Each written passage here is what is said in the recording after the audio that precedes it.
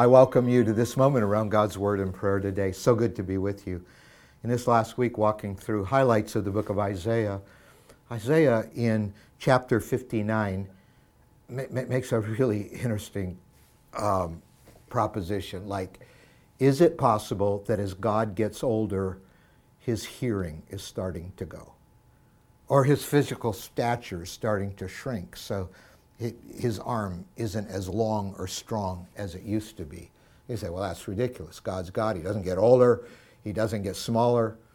But in some ways, God's ear does get deafened and his arm does get shortened when it comes to his capacity to intervene in our lives.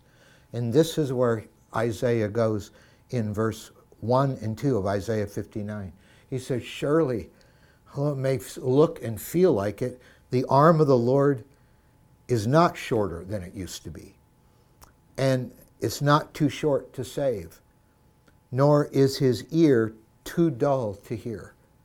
But your iniquities have separated you from your God, and your sins have hidden his face from you, so that he will not hear. Now, I think those two verses are priceless because they really are the foundation for our need for the gospel of Jesus Christ, our need for a Savior. And God's saying it's not God that's limited here, but there is something that has caused God to turn his face from you. And there is something that separated you from your God, and it's your sin. And so he unpacks this in a few verses later, verse 14. So justice is driven back. God looks at the world, he looks at our lives. Justice is driven back. We're all self-serving and selfish. And righteousness stands at a distance. We don't do what's right. And truth has stumbled in the streets, and honesty cannot enter. That marks so many of our lives. Truth is nowhere to be found, and whoever shuns evil becomes a prey. I mean, you're going against the grain if you start trying to live a righteous life. And the Lord looked, and he was displeased that there was no justice. If I could paraphrase those verses with one verse from the pen of the Apostle Paul, it would be Romans 3:23. All have sinned and come short of the glory of God. So he's saying, the Lord's ear's not deafened, it can't hear you. His arm's not shortened so that it can't reach far enough to save you. But your sins have separated you. And he unpacks that there's everywhere. There's dishonesty and unrighteousness and deception and rebellion against God. And so verse 16, he goes on, Isaiah goes on to say, God saw that there was no one, and he was appalled that there was nobody to intervene. So here's God, here we are, here's our sin blocking us from God's grace, and yet we've chosen sin's way rather than God's way.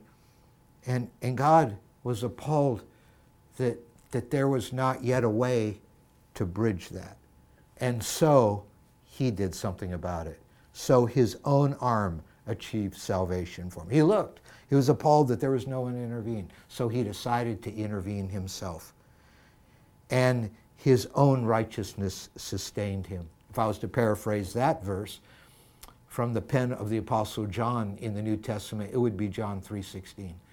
For God so loved the world that in this stalemate between him and us, because of our sin, God decided to step in and do something. He loved the world so much, he sent his own Son, that whoever believes in him should not perish, but have everlasting life. I'm just stunned at the love and grace of God sometimes. I hope you're not taking it for granted. Listen, he stepped in where no one else could bridge the gap between you and God. Turns out God's arm is plenty long. He can save today. He can intervene. His ear is fully attentive to us. We just needed somebody to step in the gap. And now, in Jesus' name, we can be heard by God, and he reaches out to us in saving power.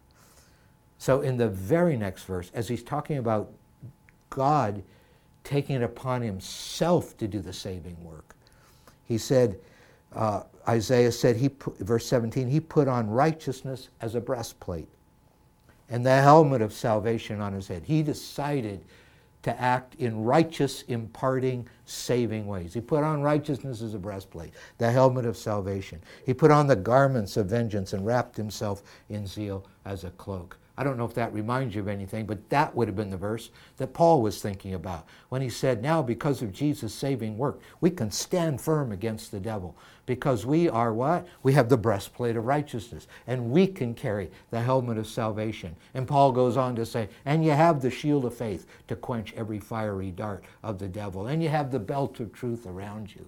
This is all out of Isaiah chapter 59, where it's telling us the greatest message ever heard. Our sins have separated us from God.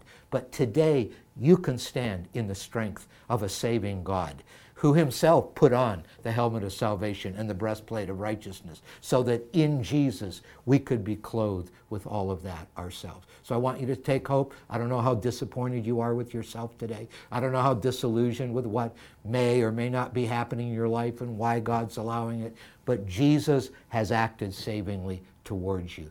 Come to him for forgiveness and then trust him to be clothed with his saving life today. Father, we thank you for this. We love you. Clothe us with the breastplate of righteousness and the helmet of salvation. Help us to take up the shield of faith. Help us to stand in the spiritual battle, not because we're impressive, but because you intervened when there was no one else who could. And we praise you for this in Jesus' name. Amen.